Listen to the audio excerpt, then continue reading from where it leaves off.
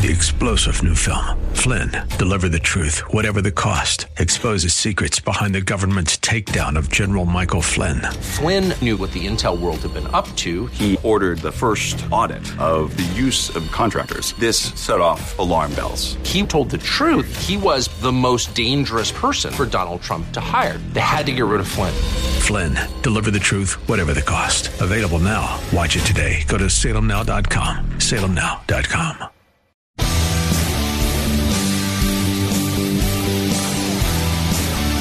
Are you looking for truth from God's Word that you can understand and apply to your life?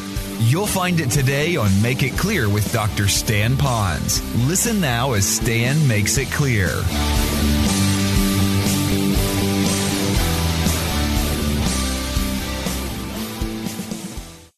Person that was behind the register there. And I was asking myself, what do I do? How do I handle this? And I kept asking long enough that the lady finally left and I didn't have to do anything. But I kept asking myself that. And then the lady said, when I got there and I paid my bill, and she says, "Oh, I'm having such a rough day." And I thought, well, maybe I could encourage her. I know what I'm about to say. I don't know if it did or not, but I simply said, I'm just grateful that I could be here. I'm grateful that we could have this time. I'm sorry you had to go through that with that other lady. But you know what? What helps me get through life is I could be living in Afghanistan right now. I could be in war. I could be in Houston. I could be in Puerto Rico. I could be in a Caribbean island right now. And I know that that's all going to pass. It's going to have some bad times, but there's going to be some good times. And there may be a time that the Lord is going to remove something or someone that is very dear to me. And I hope that I be so filled with the Spirit that I could, like Job, say, "Blessed be the name of the Lord." See, that's the attitude that he wants us to have. So having money is not wrong, but I need to be willing and ready to give up when God, watch this, takes back what he already owns. It's his to start with. So all I've got to do is manage it for his glory. Let's go to number 5. This one is a no-brainer, but sometimes we forget about it, and that is preferential treatment should not be given to those who are wealthy. Preferential treatment should not be given to those who are wealthy. That famous passage is found in James chapter 2, verse 1 through 10. And if you don't mind, I'd like you to turn there in your Bibles. I give you most of the verses written out for you to kind of help you along, but I don't want us to just come and bring our pens and a notebook without having our Bibles to actually write it. If you use your electronic Bible, that's fine. You can look at it in a different translation. It's however you want. I want to read a passage of Scripture to you only because it behooves us as believers in Christ to go through this passage again and again and again because our church has been blessed with much affluency.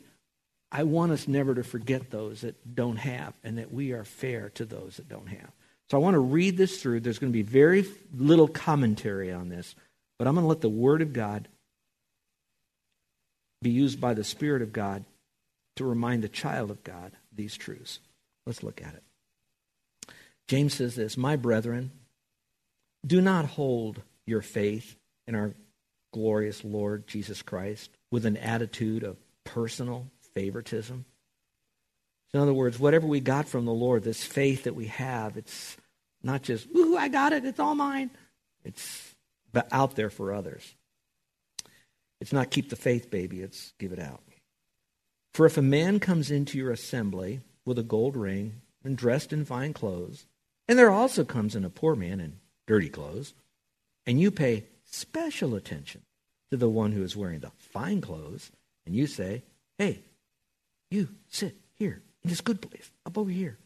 And you say to the poor man, 'You stand over there,' or 'Sit down here at my feet.'" Basically, you're not sitting in something, you're sitting on the floor standing up. "Have you not made distinctions among yourselves?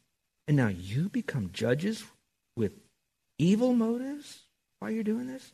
Listen, my beloved brethren, did not God choose the poor of this world to be rich," and I love it, "in faith and heirs of the kingdom which he promised to those who love him? But you have dishonored this poor man. Is it not the rich who oppress you even?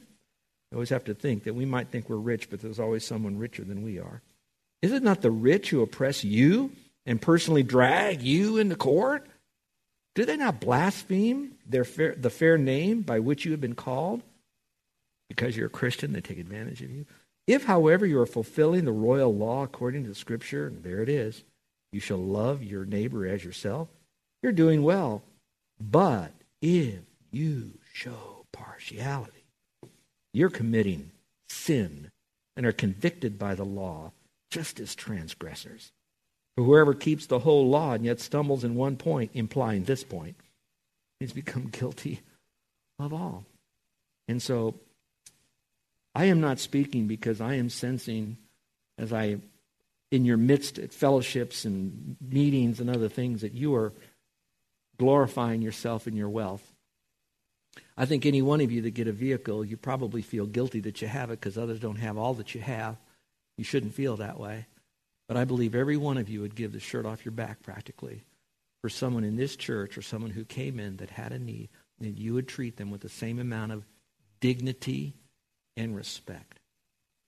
Now, although the passage doesn't say this, I'd like to still give a word of caution. So I'm giving it to you. It's a little bit beyond this passage. And you poor people that might feel that you're poor, don't judge those who have the wealth. Don't glorify yourself in your poverty. Don't poor mouth God. Let's work together as one family so that together we're stronger to be able to reach a much weaker community for Christ. All right, number 6. It says, those who have money should not be proud nor seek security or significance from it. I chose those words very carefully. And I think this passage will bear this out as we will talk about it next week. Those who have money should not be proud nor seek security. When I write the word security in there, I want you to write the word safety in there. In other words, we shouldn't be proud that we're safe right now. And I'm going to use Carol and me as an example. Our house is paid for. I'm safe. I don't have to make a payment. So what does Stan and Carol do? We buy insurance, okay? So we get insurance. So we get a little bit of extra insurance for certain parts of our house, and we kind of get extra insurance. But at any moment, what could happen? The house could burn down, the insurance company go out of business with all their claims. So I cannot rest in my own security. I have to rest in the fact that this is the best I can do with what I have. Everything goes back up to the Lord again. So don't get smug that you have everything safe and secure. Don't be proud about it. Now, the word significant is a little different. The word significant there I chose is the word, we might say, importance by what you have. Sometimes I'm safe. I got everything under control. Everything is fine. At any moment, that could change. All right? And then over here, I am important because of what I have. I am not important. Don't look at Stan and Carol because we have a house paid for and a car paid for that we're somebody great, that we're somebody wealthy, that we're someone better than you. We're really not. At any moment, God could take that away. At any moment, we cease using our home as a ministry center for others to stay in, be fed in, clothed in, fellowship in, taught in, and housed when needed. That little ministry center that God gave us could be taken away just like that. How? I have no idea. I just know that God is quite creative in how he can do that. So I cannot be smug by security that I have or by the substance that I have. Everything comes from the Lord. And that makes it a lot more, how can I say, comforting to me? Because I know that my security is in Christ, not in my past abilities to just obey Scripture. Let's go back to this passage. 1 Timothy 6, we will open this up a lot next week. You'll want to be here as we do this. Instruct those who are rich in this present world not to be conceited or to fix their hope on the uncertainty of riches. And I liked it. It didn't say to fix their hope on riches. It reminded them on the uncertainty of riches. Remember, our whole theme today is whatever I have comes from God, all right? It's not my finances, it's his finances. It says, but on God. My hope is on God, who richly supplies us with all things to love. Is that what it says? No, we don't love things, but we do enjoy them. So if you have a nice car, enjoy it. If you have a nice pool in your backyard, enjoy that. If you have nice technology to use, enjoy that. If you've been given jewelry from a grandmother who loved you enough to give you that, donate that to the church. No, enjoy that, okay? I just want you to know, when God has richly blessed you, take it, enjoy that. But don't hold so tight to it. Don't see your security in that. Don't see that you're important in this. See that it's something to enjoy, because at any moment God might say, it's time. That might help you get through those times when things are taken away. Go back to Proverbs for a moment, 23 now. Proverbs 23, verse 4 and 5. It's not in your notes. This morning when I was having my quiet time, I came across these passages and I said, oh, this is really good. And I wanted to give it to you. So if you breathe like this, that's fresh bread coming out of the oven. Okay, here we go. 23, verse 4 says this. Do not weary yourself to gain wealth. Cease from your consideration of it, or putting so much attention in it, consideration in this thing. Think that you have it all understood. Then it says, when you set your eyes on it, it's gone. For wealth certainly makes itself wings, like an eagle that flies toward the heavens. In other words, when I read that, you know what I think of? I'm sorry, I shouldn't tell you this. I think of the game Monopoly. And then that little fat guy with the mustache, and the money is gone, and it's like the money has wings on it and it flies away. How many remember that little card? Would you raise your hand? How many Monopoly players here? Whenever I see this verse, I think of that. Money flies away, it gets wings, and away it goes. All right? So that's why I don't want to put all that confidence in that. My confidence is in the Lord. And I hope that you would get that out of that passage there. We're almost done. Let's go to number 7 now. Just a couple more, and then we'll go home and really let this just kind of incubate in us. Money must not be loved, all right? People are loved. Money is not, all right? Nor should it be selfishly hoarded or indulgently spent. Indulgently spent or selfishly hoarded. Proverbs, again, 11, 24, and 25. There is one who scatters and yet increases all the more. In other words, you scatter your seed, you'll always get more than what you planted. You'll get what you planted, and you'll get it later than you planted. But if you scatter it, more will come back.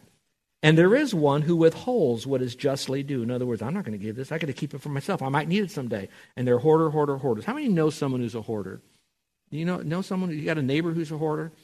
Your wife's a hoarder? No, I'm just joking there. But do you know people that are hoarders? And you talk to them, well, why do you have all of this? Carol, when we were in Hawaii, we took an elderly man home. And when we took him home, I walked into his house to kind of get him after a midweek service, get him in. And when I got in there, I was horrified. It's not uncommon that in Hawaii they have what they call single walls.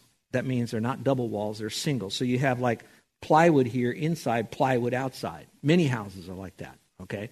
But what was so funny was when you go into his house, when you could look at the floor, you could see the dirt because it's on pier and beam, all right? Just a little bit off the ground. Now, they don't do it because of floods. They do it to keep the house cool because most people in Hawaii do not have air conditioning. We didn't have air conditioning. So you would cool your house that way. It would also be a way to keep the termites from getting up into your house, too. They put special things on the posts. But you could see right through the floor. But as I went in, you had to kind of walk kind of a weird, like a serpentine walkway through his house.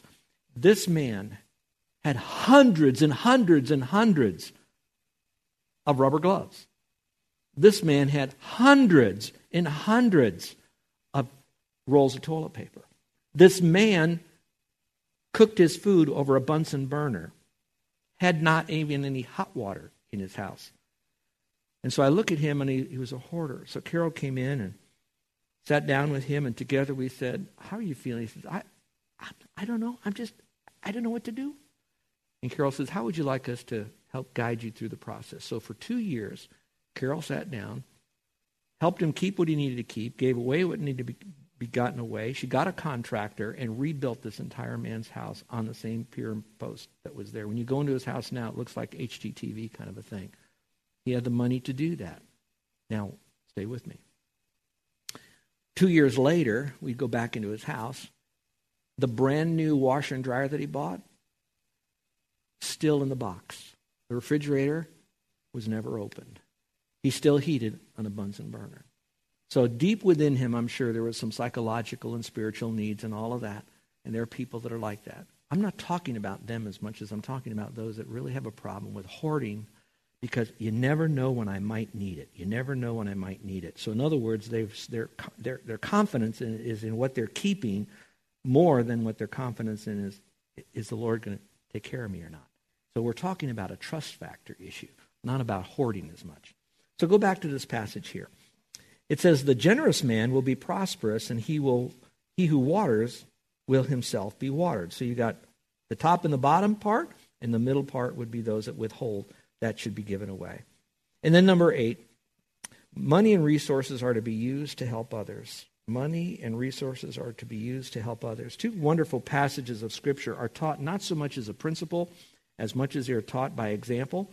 And so as we look at this, I want you to see what they did in the New Testament church when it first began. So this became a part of it. Now remember, when this was in the New Testament church time, it was during a very significant event during the church time. The church was beginning. There was a lot of excitement, but there was lots of persecution that was going on. Those that came into the New Testament church basically were mostly Jewish people, not only, but mostly Jewish. They were mainly being disowned by their families because of that. And then even if you were a Gentile that were in their Gentile arena, you're coming into the church, you too were also marginalized out, so you didn't have a lot, and then you'd be struck with more famine back then. Today it would be more floods and fires as they would have maybe out in California, so there was tremendous need there. So this is how they handle it.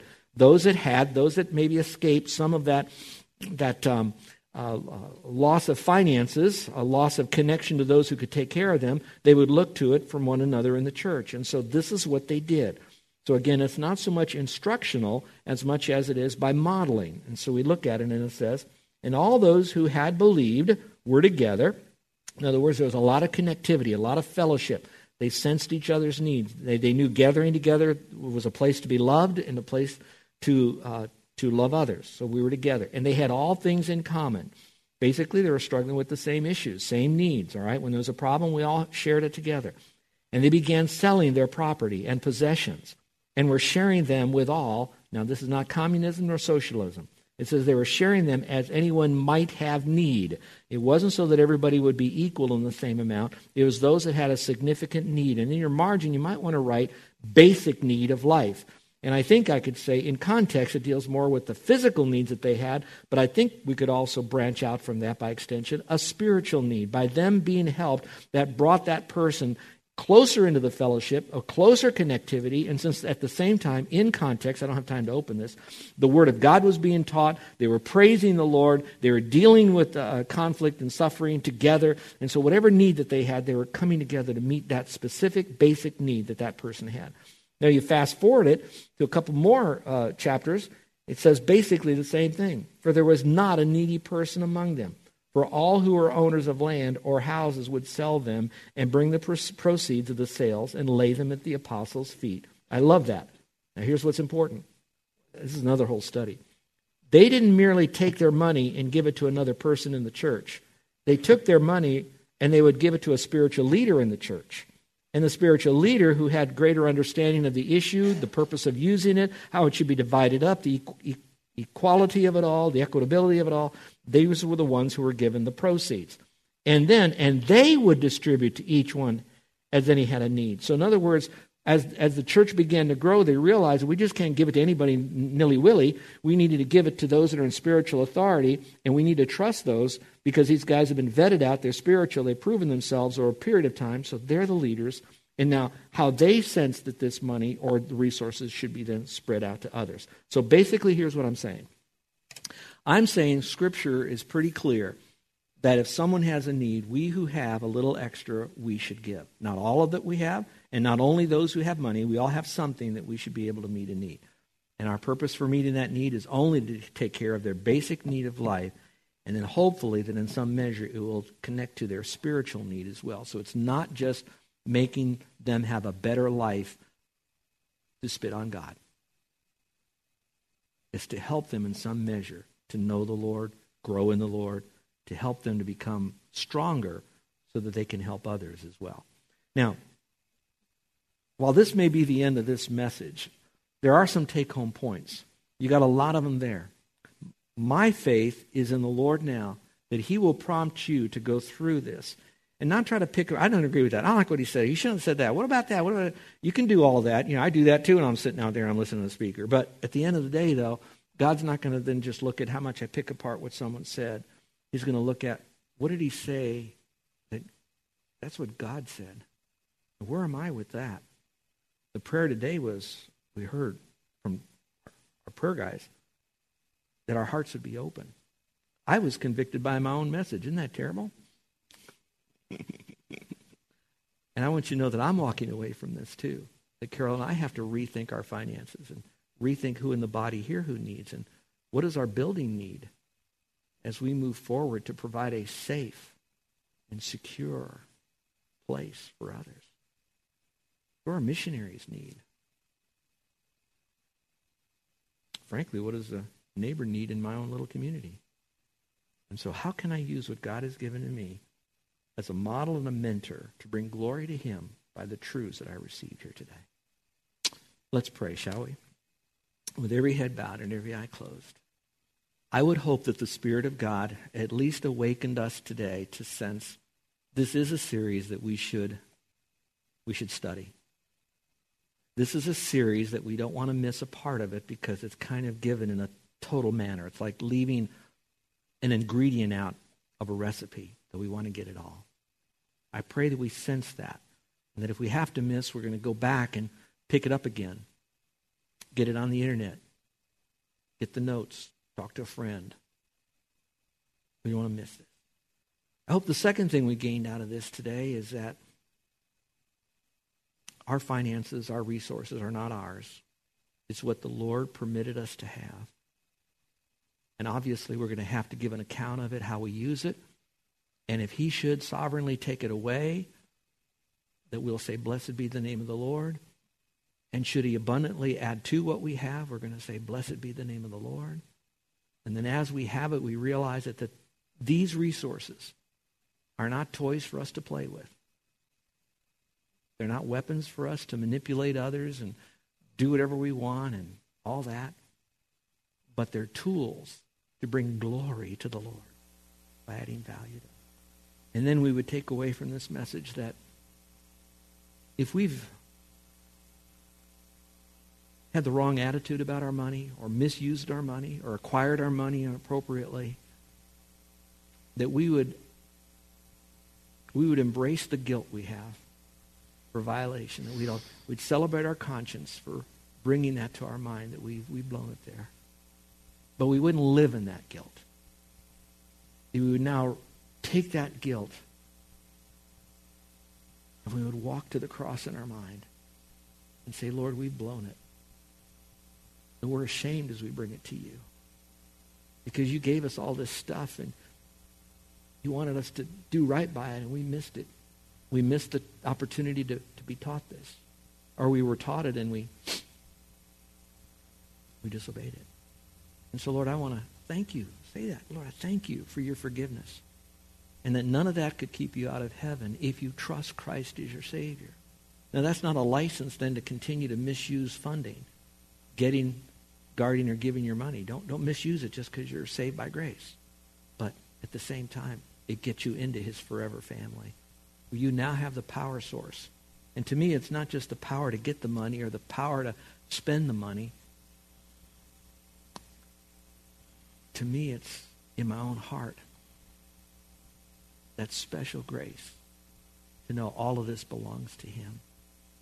And now I want to use it to bring honor and glory. So if you haven't trusted Christ as your Savior, just simply say, Lord, I'm a sinner. I'm in a room full of sinners. I'm in a world full of sinners. But I want to thank you for loving me and dying on the cross, making the complete payment for my sin and rising again from the dead in the course of all of that action there. And now you're offering to me the free gift of eternal life. I don't work for it. It can't be lost. It can't be stolen. It's a free gift. And so, Lord, thank you for your full forgiveness. For us who are believers, let's ask the Lord to reveal to us that from this message that we most need to rethink. We are going to repent. we are going to rethink. We're going to ask the Lord to help us now as we move forward through these truths in the weeks ahead, that we would become biblically knowledgeable on this subject in the limited amount of time and messages that we have, so that we can properly model this to others and mentor them in these great truths, so that together we glorify you. Now, Father, I love you. I love these people. I love the Word. I love what you're going to teach us. I thank you for your power, the Spirit that will illuminate Scripture to us so we could understand it better. I thank you for the resources that are out there to go deeper, to understand this more. But help us, Father, to know it, to live it for thy glory. For it is in your name we pray. Amen. You're listening to Make It Clear with the teaching of Dr. Stan Ponz, founder of Make It Clear Ministries. Make It Clear is dedicated to taking the Word of God with clarity into every person's world. It is the support of listeners like you who make the ministry of Make It Clear possible. You can provide your tax-deductible gift to Make It Clear online by going to makeitclear.org, or you can mail your gift to Make It Clear, P.O. Box 607901, Orlando, Florida 32860. Thank you for helping us make it clear. If you would like to have Dr. Ponz speak at your church or event, please send us an email at tellmemore@makeitclear.org. Thank you, and remember to make it clear.